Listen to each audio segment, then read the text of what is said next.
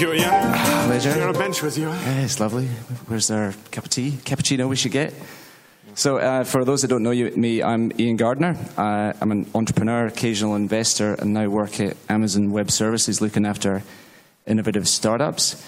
I'm not sure whose idea it was to get a Scotsman and a German on stage together. After the Frenchman. So. Yeah. So now we do want some questions, which we're going to. So I've got a few questions that we'll ask Jost here. But for those of you out there, go to sli.do, assuming you haven't used up all of your data and your devices are still charged. So let's start with the lifestyle. I mean, like you've famously talked about how great Sydney is in terms of a place to live and a place to bring up the kids and put them to school. But you've also been a little bit critical about the startup ecosystem. So, you know, some people here who are younger think that the streets are paved with gold in Silicon Valley and, you know, the path to riches is over there and happiness. But you've made the choice to stay here. So can you just talk us through what was going through your head when you moved here and wanted to stay from the lifestyle and business side? I mean, the reality is not much went through my head because my wife made the decision.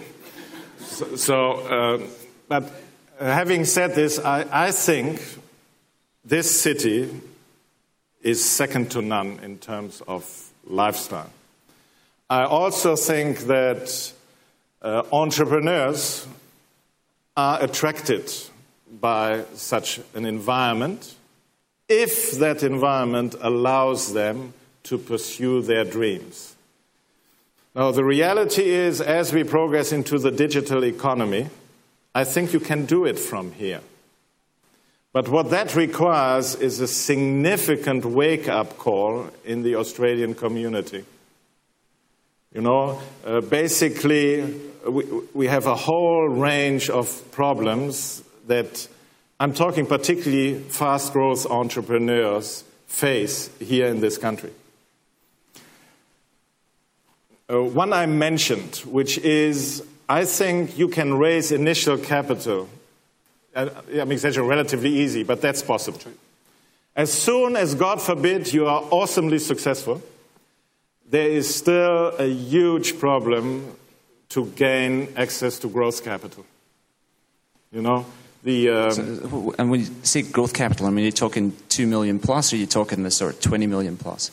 Well, in my case, I was drip feeding with 3 to 5 million per year. Okay. One of the problems is also drip feeding against milestone. Show me the next one. I mean, it's a risk mitigation thing.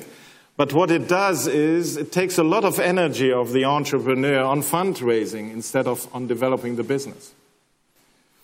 And if you are in this few $1 million, my experience was that the institution, they don't get out of bed for it. Then also the skills are not very developed. We are lacking the scale. If you come with a banking model that we proposed, the normal wisdom is you can't compete with the major banks.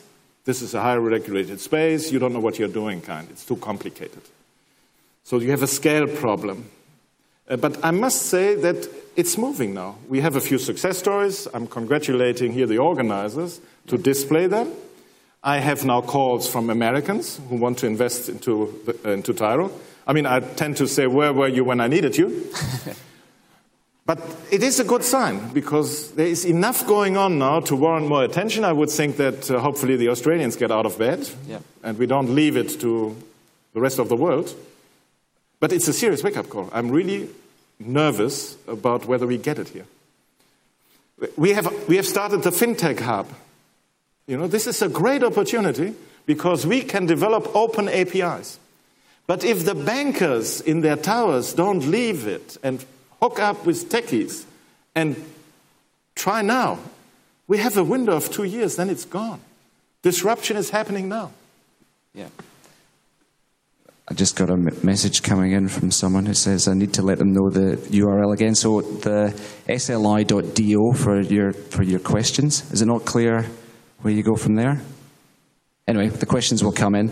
So, and then the event code, is it, Niki? The sunrise. Sorry. So let's keep focused on that ecosystem. So, I mean, it's not just, I mean, funding is definitely a component of it. I know you're passionate about education, and we've got a couple of hundred kids up in the cheap seats there, hi guys. So what's your view as to education and how important that is in terms of trying to encourage the ecosystem? And it's probably a longer term play, but I know you've been a pretty outspoken in your views in education. Well, look, it's not difficult. The world turns digital. The real problems are being resolved not by bankers, not by lawyers. They are resolved by scientists and engineers. But this is a conversation we can have around the French table, the German table, the American table, and the Australian table. We all suffer from the fact that too much of the brightest and the most talented one follows something which I call Pinot Grigio type of studies. So what we need is, and it starts with us parents, I think parents are very important, is if you see talent in the science, in the maths, in the engineering area, let's encourage our girls and daughters that this is the future. They can resolve the big problems of the planet. Health, food, environment. They are resolved with science. So there is a great future there, and we are seeing enrollments in these disciplines going backwards. This is totally unacceptable. First of all, the ones who are parents here or grandparents, try to convince your children that this is where the future is.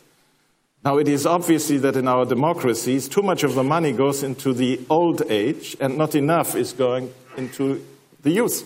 But it is obviously that our future is built without an education system. And this is not rocket science, it's simple. So look at where the budget goes and raise your voice that the money goes and invests into our future, which are the youngsters. I mean, it's staring at me. But this conversation is everywhere across the globe, a painful one. So we've touched on funding and the challenges there. We've touched on education and the challenges there. And it was interesting, I don't think you mentioned it in your talk, but I mean, you were a politician back. Did you mention that in your talk? No, I didn't. Was that deliberate? Well, look, if there's something that is extremely unpopular, first of all, don't be a politician. By the way, second, don't be a banker. So, visibly, I'm doing something wrong. I don't think I'm suggesting you go back into politics, Jost, although I think they'd probably welcome you. But the role of government within the ecosystem, I mean, people are torn sometimes. I mean, my personal view is that it's better just to get on with it, but there is a regulatory framework that probably isn't as good as it could be. So do you want to just touch on that and your views on Australia and the government and what it could be doing?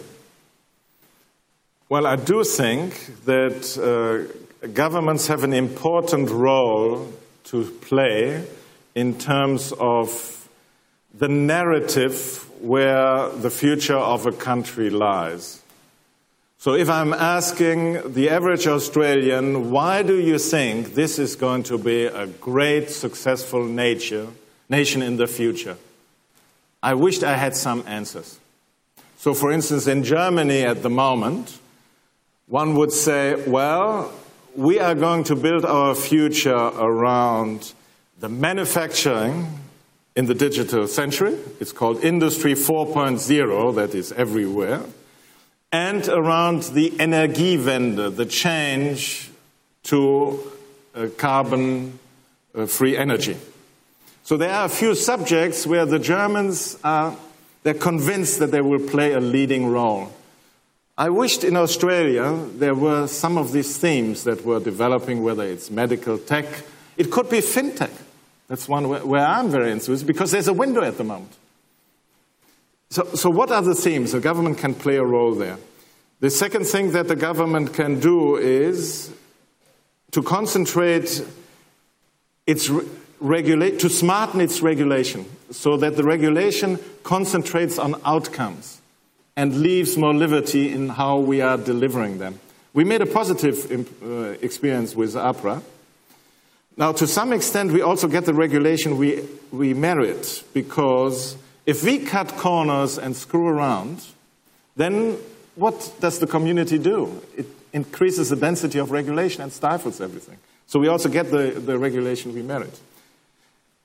There's another point I want to make, which is that we as entrepreneurs should speak up and come forward with ideas. To some extent, the political class is also starved for concrete, practical approaches, what they can do. Now, once they have them, it's still very difficult to muster majorities.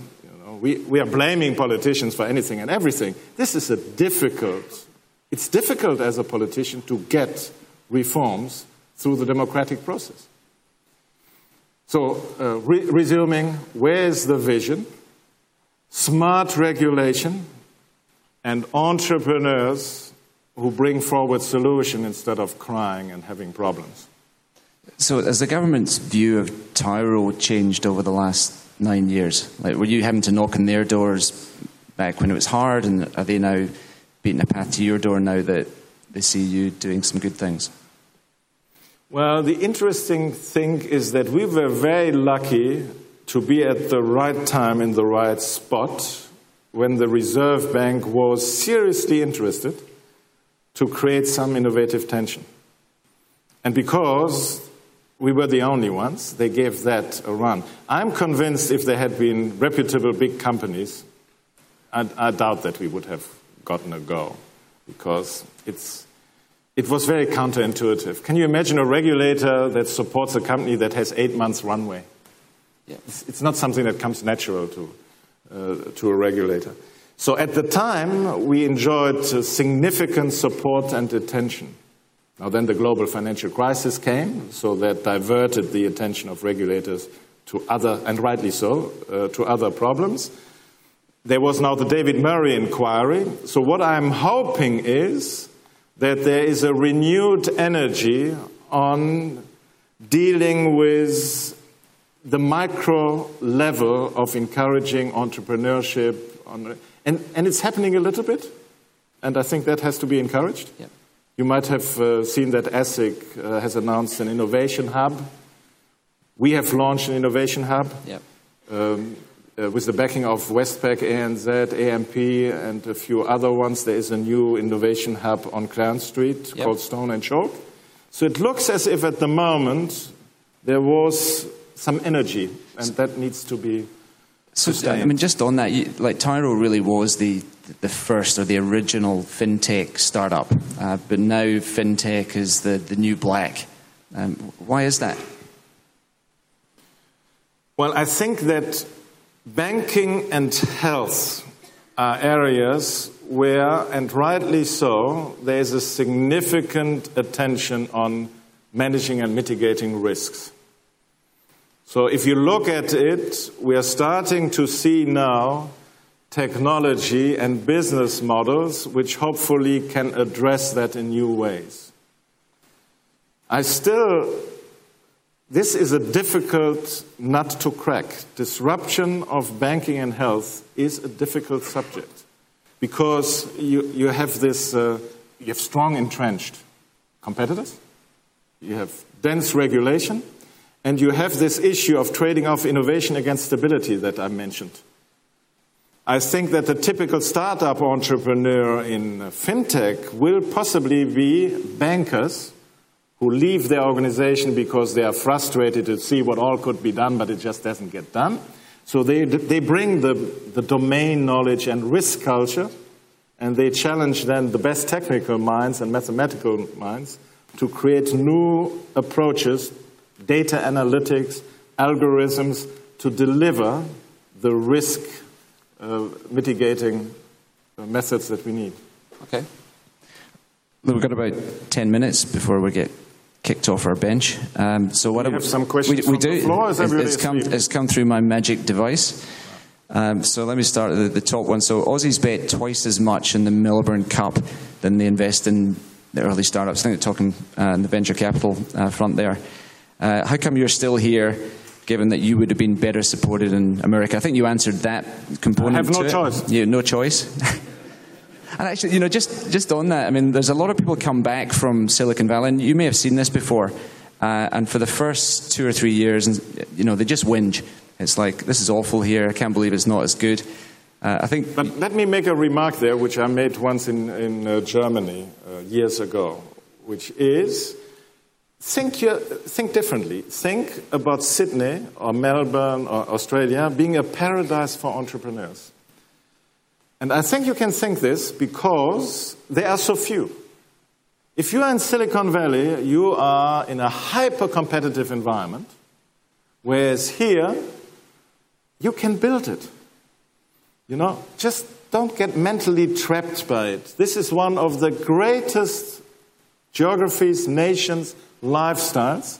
Lure people to come here and feel strong about it. This is a paradise to start fintech. Yeah, and in Silicon Valley, many entrepreneurs work 14 hours a day, 7 days a week, and you know, I know you've got a good relationship with your family, and so do I, and I've really appreciated that, and that's a really important component to happiness. By the way, the Silicon Valley work style could be a thinking mistake. It could be. That's the culture at Tyro. We think that people who do decent work and who have a balanced life actually produce better results. So you can provide here a far more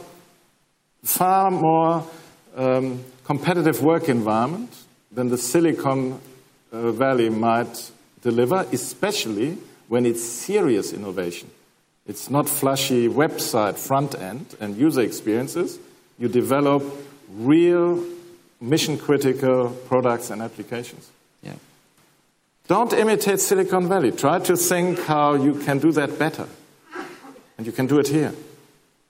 Yep, I agreed. Let's take another one. So from Anonymous, what was driving your conviction to continue to back Tyro after such a long time? So, I mean, you obviously talked about how hard certain elements of it were. At any point, did you think about giving up? That was not at any point my thinking. Fortunately, I can afford to continue to invest. One of my problems is under the Financial Sector Shareholders Act, I can only do so much. You need a broad shareholder base, so I needed to find other shareholders to invest. It was not about me because we progressed and we delivered everything. It just took unbelievably long and it took much more money. My problem was whether we would hit a wall. I mean, then I have to switch off the light. Right. Because I can't put all the money in. If I can't raise it through the global financial crisis, sorry, I have to switch off the light. If the banks block my access, I have to switch off the light. Now, I would go to the Reserve Bank and say, look what they're doing. And then the Reserve Bank in the background did something, and then it was unblocked. Right. It's more that when you start, you don't know whether it works. Yeah. But we always found solutions. Yeah. And maybe we wouldn't have. So then I'm done. Yeah, and it's one of the key adjectives I use in great entrepreneurs is tenacity. You know, and when I think of Jost Stollmann, I mean, you are the most tenacious man I've ever met. Well, when I think about it, this is also, people come to me and say, oh, I have this great business plan and this and that, and my exit is, it's not possible. How can you, I'm old school, how would I ever start a business with an exit? I'm building businesses, and they are supposed to grow and to be successful. So just go for the long game. And what are you going to do? You get a check, and what do you do next? So we are far too short and too early, and to just stay with it, brick by brick, and build grandiose businesses. Yep, I agree with you on that too.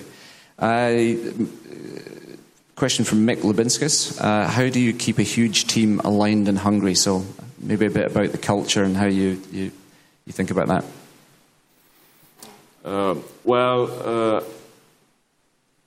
One advantage we are having is that we have what I call a cause. We believe in smart, fair, transparent banking that is not afforded to the small and medium businesses on which the prosperity of Australia depends. So it is important what we are doing. That's number one.